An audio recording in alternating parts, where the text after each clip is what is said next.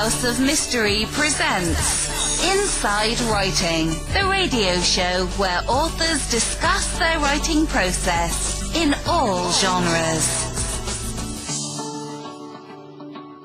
Welcome back to the House of Mystery. I'm Al Warren. And I'm Kev Thompson. We've got the lovely Aphrodite Jones with us, and we're going to be talking about her new edition of the Michael Jackson conspiracy book. And there's all sorts of things in there. There's special videos and everything. So welcome to the show, Aphrodite. Thank you, guys. Nice to be here. Yeah, it's fun. Always. It already has been. Yeah. Well, yeah. You guys are fun for sure. Well, and you've got some theories that I like. That I know. Yeah, well, that's what we do. And we like to have fun with it because, you know, it's a serious subject and most of the time, and we want to be a little bit relaxed with it, but we'll see what happens. Maybe LA will get rid of it. Now, they might not like it. So now you're redoing this book. Now, what's the deal with the Michael Jackson all of a sudden being in, you know, because ABC did that Right. They're being sued now for infringement, right? Well, it's interesting. The ABC, what was the last days of Michael Jackson, did use some footage of him, you know, in his Pepsi commercial and different footage of him as a young man, you know, trying to break out on his own and talking to Diane Sawyer, to Barbara Walters. I think the public interest in Michael Jackson, I mean, right now there's a Pepsi can coming out with Michael Jackson on it. So the public interest in Michael Jackson has been revived because of his music. I mean, let's face it, this man's music is still some of the best music that anybody, you know, can listen to on the planet. The dance music, the dance routines, the videos, you know, they still stand out. They still, wherever you go, you're going to hear a Michael Jackson song at some point, and people are going to be happy and dance. And kids, I mean, between Thriller being connected to Halloween these days, I mean, it's become a commercial enterprise beyond anything I think he dreamed of in his lifetime. I think they're making billions of dollars, the estate, from it. And people are obsessed with the music, obsessed with the person, and they want to know more about Michael Jackson because now, 13 years after the man was exonerated, and it'll be next year 10 years since his death, people are realizing that this talent is gone from the planet, and we're never seeing the likes of him so far again. But on that special, I don't know if you saw it. I saw it. It was I saw it. Yeah. I'm not sure. I liked it. I don't know. I didn't come out of it with anything new. No, there wasn't anything particularly new about it, honestly. You know, we already knew about, obviously, Conrad Murray and AEG and how they, you know, hired Murray for him at his insistence, and we knew about the Pepsi commercial, and we knew about how that started his devolution into painkillers, and they showed the videos of Michael, you know, saying that I've gone for treatment, and then the later one asking for his day in court. What I found interesting and curious was that they included Diane Dimond throughout the piece as one of the main commentators about Michael Jackson, and you know that she spent a large part of her career trying to destroy Michael Jackson. Yeah, that was an odd choice. I thought it was a horrible choice, you know, especially since this is supposed to be a Jackson, and she did not say anything negative about him in the piece, but every Michael Jackson fan knows that she was the number one forerunner for, she had written a book, which was chironed in the piece, trying to prove his guilt. She was ready with Tom Sneddon to be the first one to get, you know, access to the jail if Jackson had been put in jail after the trial.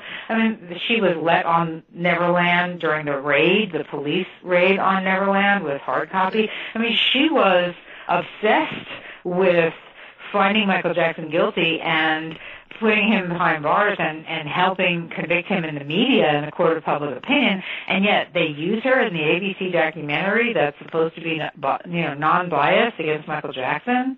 I I was stunned to see her and see so much of her there. Yeah. And let's back up for just a moment, though, because you said something there that's almost, and Al, you know to expect this of me, almost reeks of conspiracy. Why would she be allowed during the raid? That is police procedure. That is, we're collecting evidence here. Why is she allowed to even be anywhere near it? Well, that's it. She was allowed on the grounds of Neverland. And the reason is clear, because she and Tom Sneddon had a pact. Because Tom Sneddon, and I spoke to the police in Santa Barbara at the time of the trial and asked them an elusive question, and they answered to about whether or not he would be found guilty. And the answer came back, either way, we've accomplished what we wanted to. In other words, it was more important or as important to them to convict him in the public eye and in the media than it was to put him behind bars. Yes, that is what they really wanted. And that's what they got. Image. It was more image than litigious. Exactly. In other words, Sneddon obviously wanted to have him behind bars. But the rest of the police force that were behind it weren't so interested to see him behind bars, but to make sure that the public he would never, right, as you say, have a good image again, that he would be destroyed. And they managed to destroy him. And Diane Diamond was part and parcel to it, because she's the first one allowed on the Neverland property during the raid to have that access, and she was the forerunner during the entire trial of only promoting things about his guilt, of never talking about anything that was exculpatory, of being very one-sided. She was fired by Court TV immediately after the trial, and her book was a flop. Yeah, but why do you think she was after Michael so much? Like, what was in it for her? Yeah, I think what was in it for her was, imagine if you could take down the biggest superstar in the world almost single-handedly. Right. Imagine the journalistic reputation you would gain if you could somehow facilitate that. Right. She would have solidified her place in, journalistic icons. At least that's what she was hoping to do. That's what would be the reason. I understand your theory, but let me disagree just a little bit. Okay, yeah, you would gain an incredible reputation if you took down somebody that at that time was negative in the world's eyes. If you could, but this was Michael Jackson. Why would you go after the world's darling? That would just he wasn't. No, he wasn't. At that time, was he? No, he wasn't. He was already at that point. I disagree. Oh, well, I mean... Okay.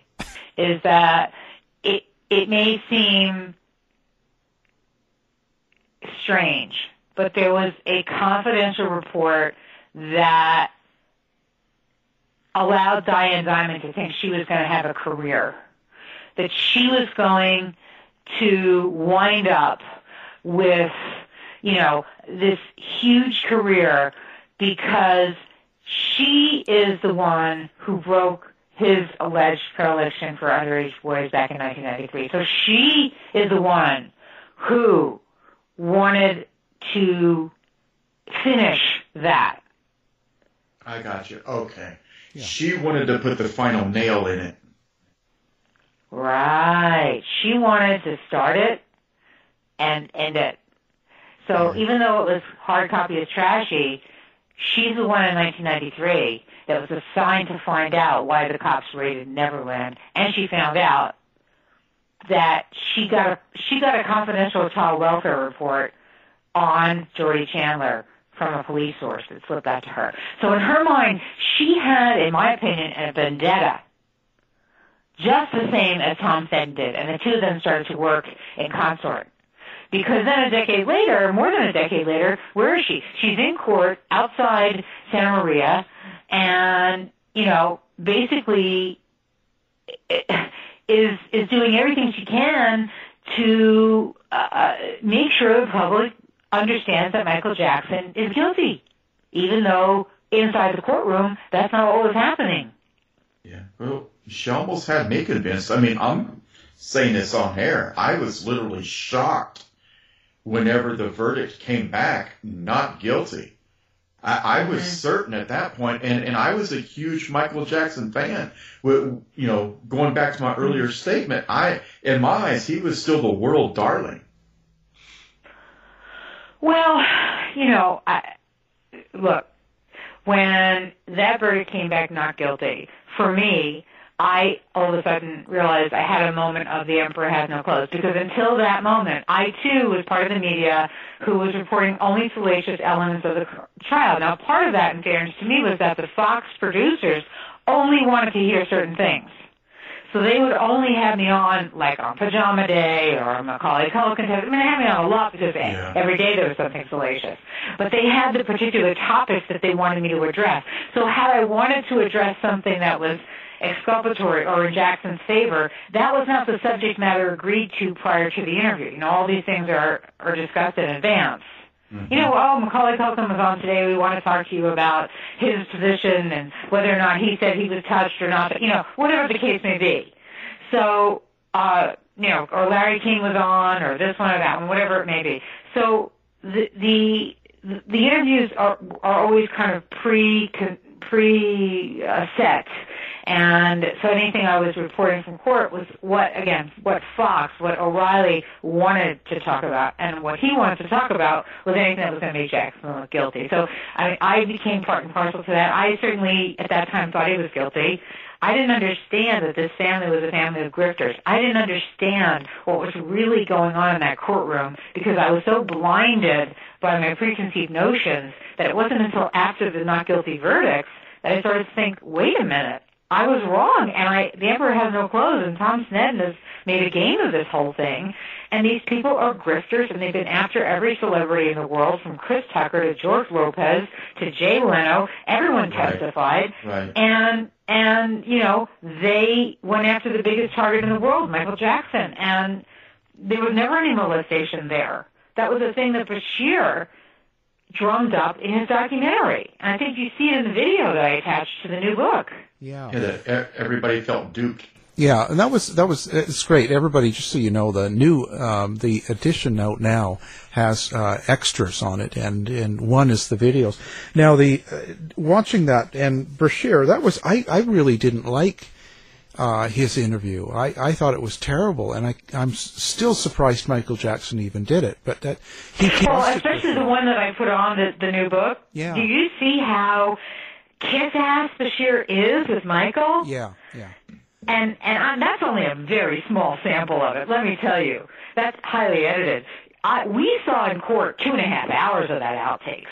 And let me tell you, for 2.5 hours, you watch Martin Bashir telling Michael Jackson what a wonderful father he is and what a wonderful person he is and how he's going to help him bring this International Children's Holiday to the forefront. And that's what this whole documentary is about. And, we want to help you with your vision. And you see little bits and pieces on it on the video that I did include, where he says, we're going to go to Africa and we're going to start. And Michael Jackson is sincerely believing Martin Bashir. Why? Because Bashir did the documentary on Princess Diana. And as you know, Michael was obsessed with fame, royalty. That's why he named his son Prince. That's what he wanted. He wanted to be a king of pop. He married Elvis Presley, another king of rock and roll, daughter, and he also knew Princess Diana. So to him, the whole British thing, the royal thing, this was the way to go. Bashir convinced him that I'm going to do a documentary that's going to rehabilitate your career in every way and show all the good works that you've done for children all over the world. And you can see it, right, guys? Did you see it in the video? Fatten him up for the kill. Yeah. Well, I'm really fattening him up. I mean, you couldn't believe it. Yeah, that was it. But that was just terrible. To watch it, it's just awful to watch him. Oh, you're the best father ever, and just that whole thing was just. It was a cringe video. Yeah. It was. It really makes you cringe to see Michael Jackson over and over again, and the way it's edited, you see him in the blue shirt and the red shirt, and how Bashir followed him around for a year, and Jackson didn't get any money for it. Jackson didn't sign any contract for it. He just let this guy carte blanche follow him around. And why? Because you could see it right there in that video. Because the guy kept, telling him how he was, in his heart, the man who cared more about children than anyone else, and the busloads of children that came to Neverland, and how Michael was like a child, and he loved to be. I mean, you see the bits and pieces of it there. Yeah. You imagine 2.5 hours of it? But at the same time, you can see where Bashir is getting the parts and bits and pieces that he needs for this kill video.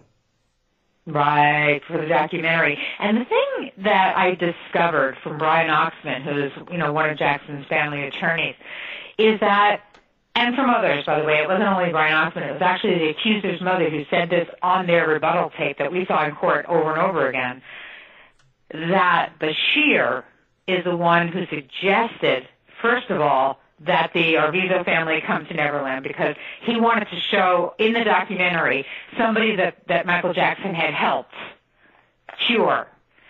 And it was between the kid whose name is David, who was burned in most of his body by his father, who I met on a Phil Donahue show many years ago. It was a horrifying tale. Or this kid Arvizo. And they decided on Arvizo. That was all testified to in court. And they brought that family up there, and the family, did the interviews, and you saw Michael. You'll see in the book the picture of Michael with the wheelchair, and his Gavin is being wheeled around Neverland by his brother, and Michael's walking with him with the umbrella. This was going on. This kid had no hair on his head. He was in a medically sealed room. He was brought to Neverland. Michael helped him fight the cancer mentally. He held blood drives for the kid and all of that. And later, when he came back up 2 years later for the Bashir documentary, it was Bashir who suggested that they hold hands, that they sit on Michael's bed, and that they hold hands. That was Bashir's suggestion, according to Brian Oxman and according to the mother of the accuser, who said it on tape. We have it. I have that tape, where she says, let's hold hands the way Bashir told us to hold hands. Mm. So the optics. It was about optics. He orchestrated that moment. Bashir. So it was completely orchestrated. And you know it because, what, Michael Jackson's going to be having sex with a kid who has no hair and is in a wheelchair? Yeah. Come on. Yeah. Seriously? I mean, but Bashir, the whole journalism point of that, I mean, Diane Diamond, hard copy, current affair, Bashir, all that stuff. That was really kind of a trending thing at the time, right? Now it's TMZ and... Yeah, of course it was a trending thing. And it was a trending thing that you had no way to, like you do these days with TMZ, you have social media where people can speak out or, qualify things, or they have their own cameras and they're taking videos and they can see. Back then, you had nothing but the word of these people. Right.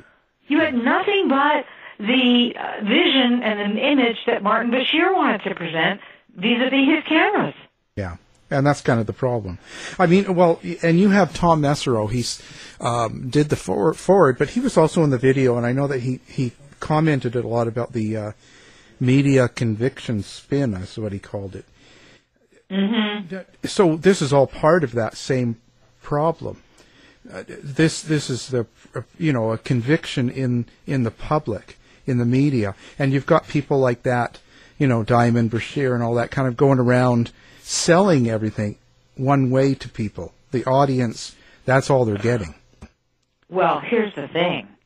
As Mesereau pointed out on that video that you see, this would have been a cottage industry. We talked about it at length. There would have been millions, if not billions of dollars to be made on selling stories about Michael Jackson in jail, Michael Jackson being visited by whatever relative in jail, Michael Jackson on suicide watch, Michael Jackson. Think about it.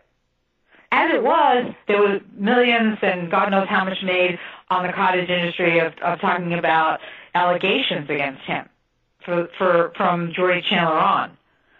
But now, with a criminal trial and everybody in the world paying attention, if he had gone to prison, to jail, it would have been a rocket boom industry for those tabloid journalists, and they knew it.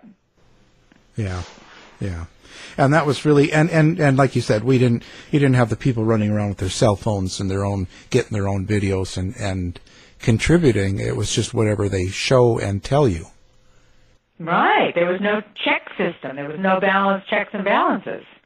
It was all one-way reporting.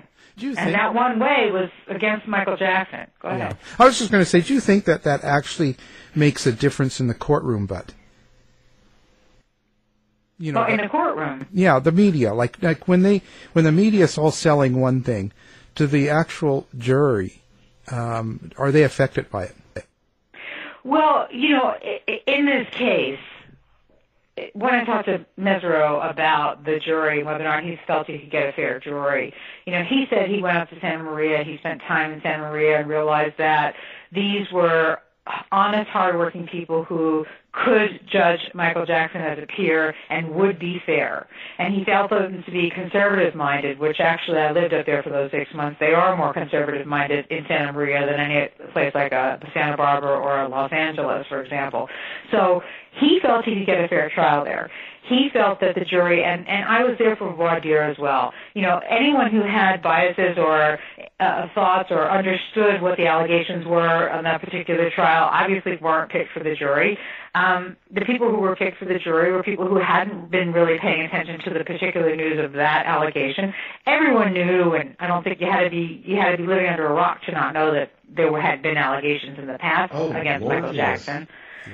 But regarding that particular case and those accusers, those jurors did not know anything about it, and they listened with open mind to all that was presented. And believe me, the prosecution threw every charge they could at Michael Jackson, including a conspiracy to hold that family hostage at Neverland, which, by the way, that family, the mother was using Michael Jackson's Rolls Royce to go back and forth to Los Angeles while she was, quote, hostage. And there's no fences around Neverland. Okay? So it's 2,700 acres. You can go anywhere you want to go. So what are they talking about? They were being held hostage. And she's leaving via Rolls Royce and coming back, and she's going into the town of Solvang, not far away, and getting her hair done and her nails done. And there were bills that were presented all throughout the trial, and we saw what she was doing. I mean, that's a hostage? That's the kind of hostage I like being. Yeah. Yeah, that was the hostage I want to be, too, to get everything taken care of while they were trying to get this family to do a rebuttal video so that they could show the world that this Bashir thing was a hoax. That's why the family was there and, quote, being held hostage. They were taking complete advantage of Michael Jackson and the situation, and then they decided, we're going to go for the big money. We're going to go to Larry Feldman, the same lawyer that Jordy Chandler used. We're not going to the police, by the way. We'll just go to the lawyer, which is what they did. Now, Aphrodite, sometimes it happens. I was held hostage at SeaWorld for 3 days one time because they kept pushing me back inside the water to save my life. But I know. Well, I get held hostage at the shopping mall quite often, especially in Bloomingdale's. It's amazing what happens to me in there. They don't let go of your credit card. Yeah. They don't. I mean, we're chuckling, but you bring up a good point. How can you, and we've discussed this before, Al and I, and even with you on other shows, how can we guarantee that you're going to get a fair jury when, okay, I didn't see these particular cases, but I do know that he's been accused of? I mean, we're talking about Michael Jackson. Well, and that's the thing. There was a huge gamble, and the media really thought, including me, that Jackson would get convicted of something because they threw so many charges at him, that he applied alcohol into these kids, that he did this, that he did that people figured that something would stick, and that he'd get convicted of something, and that they'd put him behind bars for some period of time. That's what people thought. And that certainly the prosecution, that's why they put 14 charges against Michael Jackson. The thing is that at the end of the day, the jury saw through all the lies and the smoke and the mirrors. None of the testimony added up. And remember, this family had gone after J.C. Penney's with a lawsuit that started because they stole items. The kids stole from J.C. Penney's, and when the guards from J.C. Penney's in West Covina came after that family in the parking lot, the family, the mother of the accuser, Janet Arvizo, claimed that she was sexually molested by one of the JCPenney security guards, and I swear to you, this is what she said, that he twisted her nipples 44 times. What? Well, I don't on know. the parking lot asphalt of JCPenney's in West Covina. I count them. I don't know about you, but I count them. Oh. When it happens to me, I count them. Yes. Of course. When I get molested like that and my nipples are twisted, I sit and count. I know it's 40, 41, or if it's 31, whatever it is. Yeah. I know. And she knew. She knew. And we heard that testimony. We heard the testimony about her going and getting full body waxes in the salon in Solvang while she was, quote, being held captive by Michael Jackson and his people.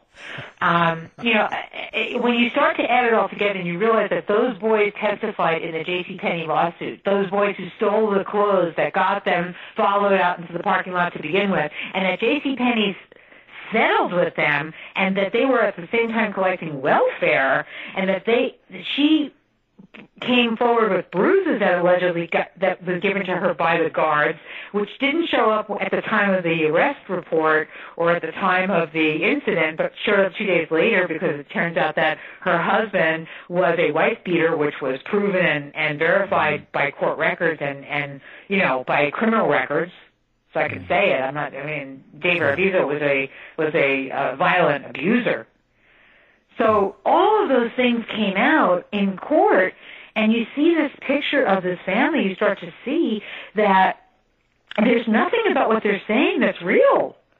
These kids were groomed to lie and to steal and to manipulate the legal system. And the JCPenney lawsuit was the proof of it. That this was more monetary. I think I can get some money out of this, regardless. I'm going to get some money out of this.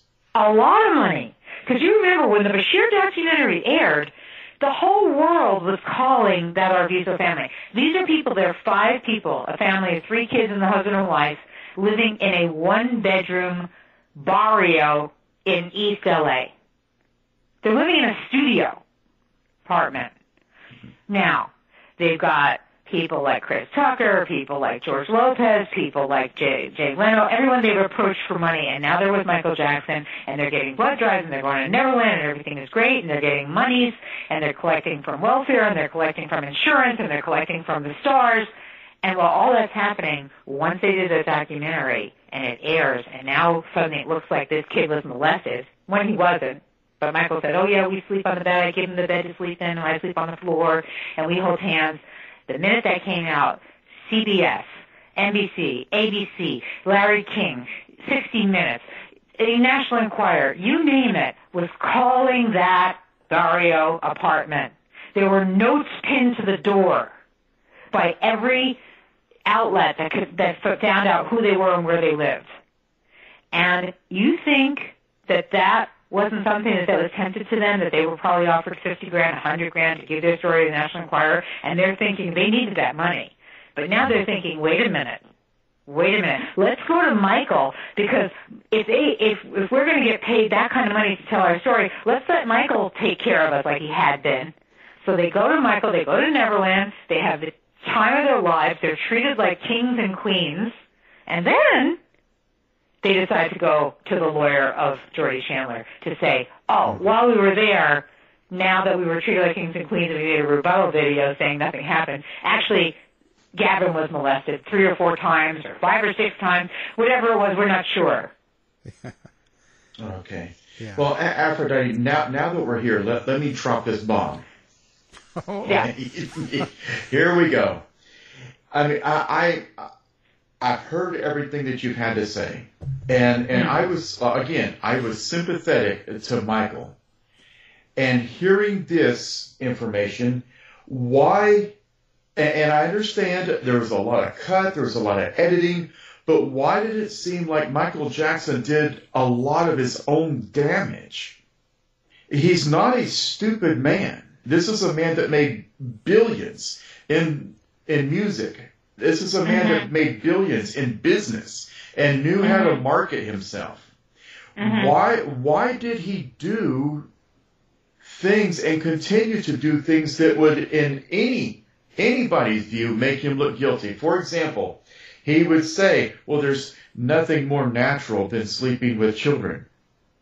Or he's the one that actually brought up the Jesus juice, which led to him, he gave these children alcohol. But I mean, he seemed to do a lot of his own damage. Well, you're absolutely right. He did. He contributed to his own damage, certainly when it came to being open about the idea that sleeping with children was a good thing and not a bad thing, and the Jesus juice, all of that you mentioned. Well, here's what I have to say, and holding blanket over the railing when he was with Martin Bashir, who were able to capture that for his documentary as well. All of the various things that Jackson did throughout his life, especially in the latter part of his life, when he was admittedly a person who was addicted to painkillers, when he was admittedly, not entirely normal from the time of his childhood either. Michael Jackson, you have to think about his view of the world, and it's almost impossible, but I have tried to view the world through Jackson's eyes because, you can't really, but if you just think for a moment that you were a star as a 5-year-old child or a 6-year-old child, that you were on stage. I remember and that Jackson all time. You know is that you're on stage and that you have a father, I met Joe Jackson, who's an abusive, violent man who's going to control you every which way he can, which he did, and that your family's livelihood is dependent on you because you're the main person in that Jackson 5. That's what he knew. That's what he grew up with. He grew up with his brothers all sleeping in the same bed. I've been to his house in Gary, Indiana, where he grew up. It's a teeny tiny place. The kids slept in the same rooms. They slept in the same beds when they were on the roads, for sure. He danced in nightclubs where the strippers would come on after he performed. They'd throw money up on the stage, literally, and he'd collect it and go buy candy with it. This was his history. So, to think about going through life with that as your starting point, where adults just want to use you, where adults just are there to collect your talent and then skew whatever it is you're doing to their liking. And then even when he went with Quincy Jones and he started his own solo career, he still had to appease and do what everybody else wanted him to do. Of course, he then made standards for himself that were out of this world. But at some point, he was so interested in getting attention that he was getting too much attention. And it was then that he started between the Pepsi commercial and the drugs and whatever it was to kind of just go off into his own world, that bubble of wearing the masks and having his kids in the masks and, only wanting to be around children. And I can understand, he had a sign, he had a dictate at Neverland to not allow anybody in on his property that were his family other than his mother. He was done with his family. He was done with most of the adult world. He was done with it because think about his perspective. All he ever knew were people who wanted a piece of him. Yeah, he didn't trust the adults. I think he was naive. And just because you make a lot of money doesn't mean you're not naive and you're smart enough to avoid things like that. You've got two separate things. You've got a business sense and a talent, right, that he was able to make work. But then you've got an emotional self, and in his case was the mentality of a 12-year-old who never grew up because he never had a childhood. He talked about it all the time, and we saw this in the outtake footage where he said there was no Christmas, there was no birthdays, there was no Thanksgiving, there were no holidays because his mother was a Jehovah's Witness. True. So they didn't have any holidays. Can you imagine having to be forced to perform on stage all the time, traveling all the time, up at night, 3 o'clock in the morning, you're 5 years old, you're 8 years old, you're 10 years old, now you're on Soul Train, now you're here, now you're there, now you're got Joe Jackson threatening and beating you, and you got Catherine, you're not allowed to have a Christmas, a present, a birthday, and anything.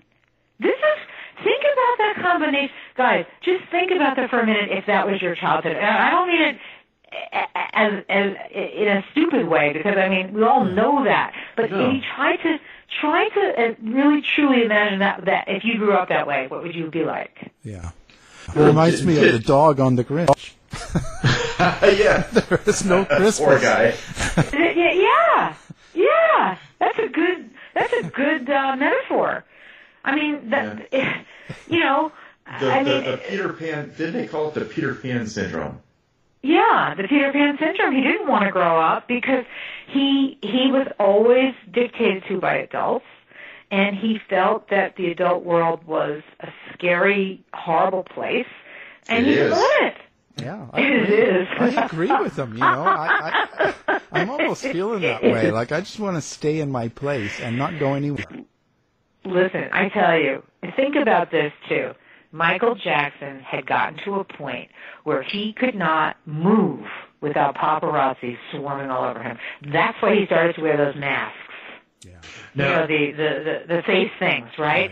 And then he put the mask on his kids, and the more he covered himself up, the more paparazzi followed and chased him. Yeah. So, like Princess Diana.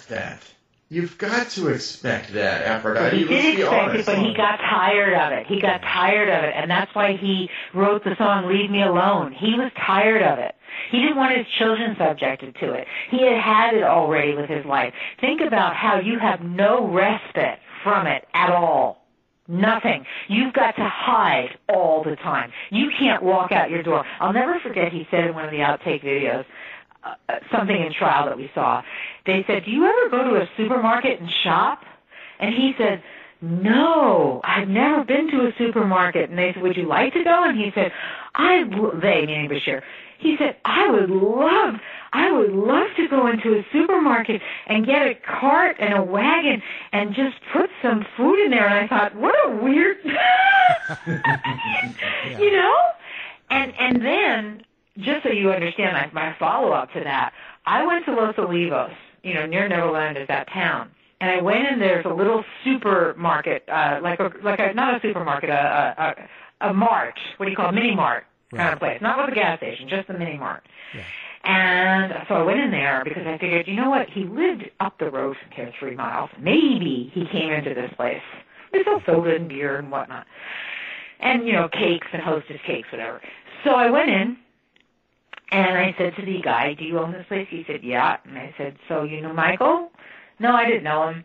Oh, okay. So then I stayed and hung around a little bit. I said, did he ever come in here?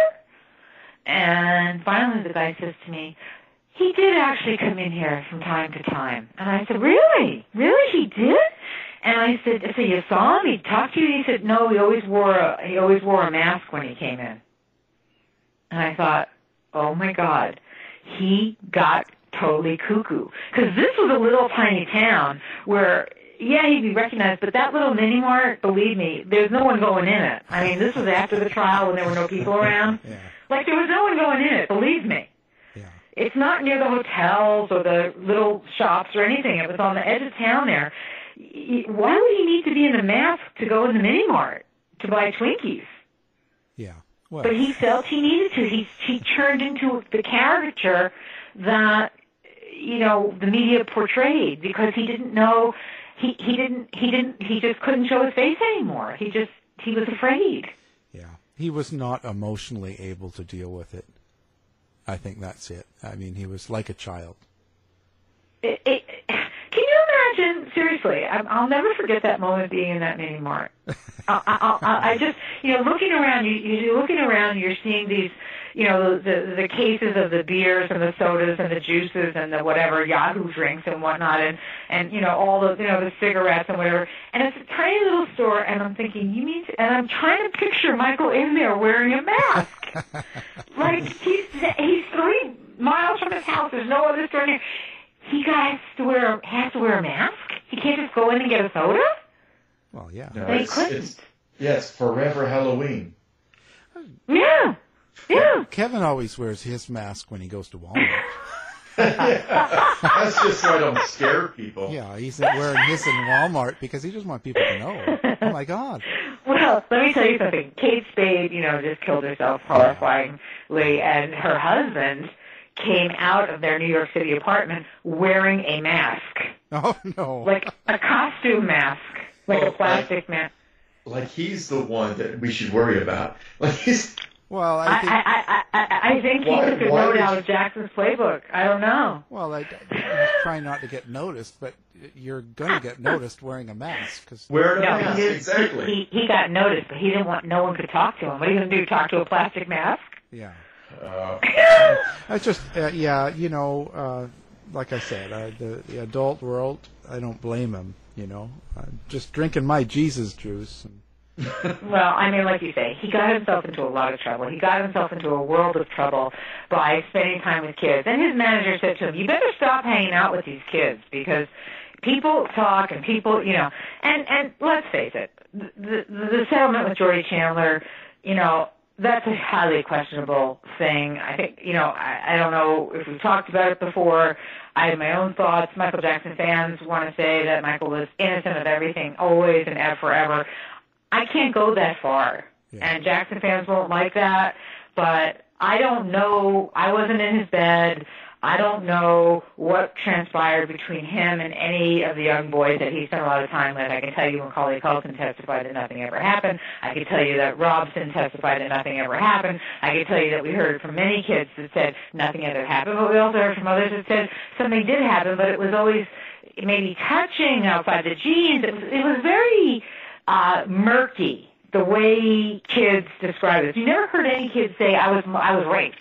Right. You never heard any kids say anything like what you hear in a Sandusky trial or anything like you hear even in a Cosby trial where, I woke up and I was drugged and I woke up and there was, physical bodily fluid on me. You never heard anything like that about Michael Jackson. So when I say I can't go with the entirety of him being an innocent person, I don't know. I can only go with what I saw and where I was and the fact that, this guy was so, like you say, naive. Yeah. Naive, goofy. You go inside Neverland, you look inside Neverland, there's some of those pictures in the book, and you see Goofy and Donald Duck and upside-down mannequins and mannequins everywhere and wacko things that are all over the house, mixed in with the marble statues and the fine, artwork and everything else, and you think, what in the world was he doing? Well, he was a child. He had all this money in the world. He was living on a 2,700-acre estate, and yet he felt the need to bring in a zoo. He felt the need to have the chimpanzees with him. He had Bubbles. He had whatever, all this craziness going on. And you look at those pictures and you start seeing the stacks and the piles and in his bedroom, and you see big teddy bears on his bed. I mean, this is not the stuff of molesters. This is the stuff of a person who never grew up. Yeah, and that's kind of my thought. I think he was a big kid and he was naive, and I think he was also trying to hold on to that childhood because he was becoming 50, right? And it's something we all deal with, but it's not. I don't think he ever grew up, and he was in a 50-year-old body. Absolutely, he never grew up. He never grew up. Yeah, never, and that's why he was in a financial straits that he was in when he was getting ready to do that tour, This Is It, and that's why he called it This Is It, because he didn't really have the physical strength to do it. But he needed to save Neverland.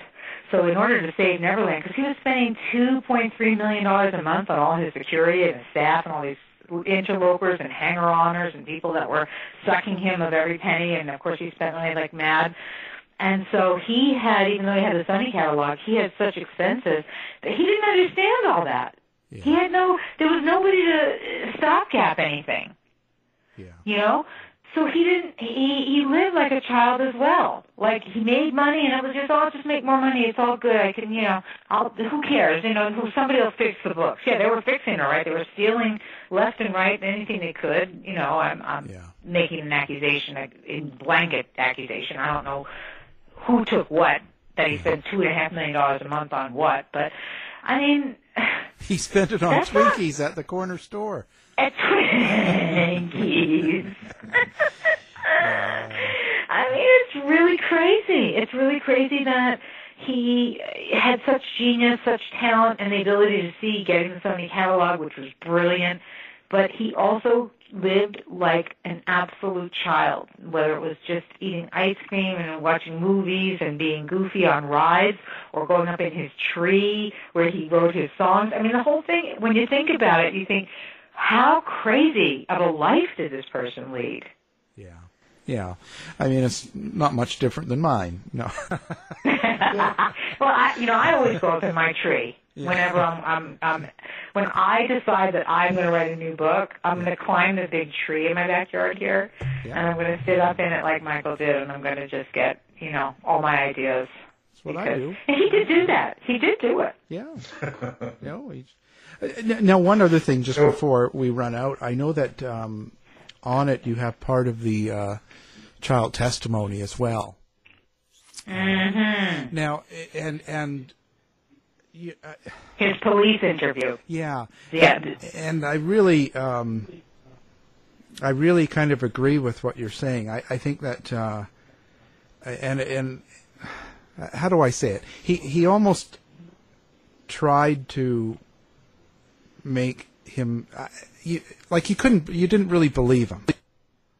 The accuser. Yeah. I didn't believe him. I mean, I know there are people that argued when we saw the entirety of the video, and there were people who argued, and without even seeing it, that say, kids when they're being interviewed by police aren't going to seem believable because if they've been molested, that's a kid and they're not going to seem believable.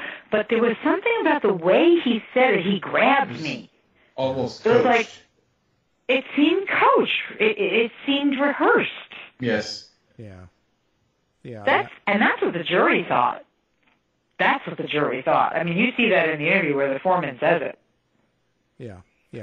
And they got to see the full interview. I only put a snippet there, but it's enough of a snippet to say to yourself, and this is a little bit overly, dramatic or overly, what's the word, gross. I don't know how to say it, but this kid was asked if he knew what ejaculation was during that police interview, and he hesitated like he didn't know. Yeah. And when he did that, that's when I turned to the court reporter and I said, "Do you have kids?" And she said, "Yeah." I said, "Does this make any sense to you?" She said, "No." I said, "Oh, okay." Kind of the whole thing seems a little strange to me. I don't know. And you had the jury foreman on there as well, and he's talking about what that grandma that came in right after they got done with the trial and before, and she just slammed her hands on the table and said, "He's guilty." Yeah, that was the older woman on the jury, and she had made that decision before they ever deliberated. So he had to go to the judge and say, "Look, what do we do? Because now we have a juror who doesn't want to deliberate." And so they came back, and he came back and said, "No, they didn't get an alternate. She agreed that she would deliberate what the evidence was." So actually, technically, had Mesereau known that at the time, I'm sure that would have been a big stink. But as it turned out, it was between the judge and the foreman, and they let her stay on because she agreed that, you signed up to deliberate the evidence. You can't just have decided this before you got on the jury. So she deliberated, and she ultimately came to the not guilty verdicts on 10 counts. That was lucky. But lucky. Yeah. Al, you're right, lucky. Yeah. But how can they do that, Aphrodite? I mean, this woman has already made up her mind. Okay, well, you agreed to deliberate. Big deal. You've already told us. You've already given us a state of mind. I would have went with an alternate juror and said, at least this would appear to be more fair. Well, I don't think they knew. I don't think that was something that was known at the time. He went to the judge, and the judge, by the way, Melville, was partial, in my opinion, to seeing Michael Jackson convicted. I know that because I had to get the court order from him for the evidence, and I went to see him in chambers. And from what his tone was, let me put it that way, I hate to say this, speak about the dead, he's gone now, but his tone was everything but letting me know that he had wished that Michael Jackson had been found guilty.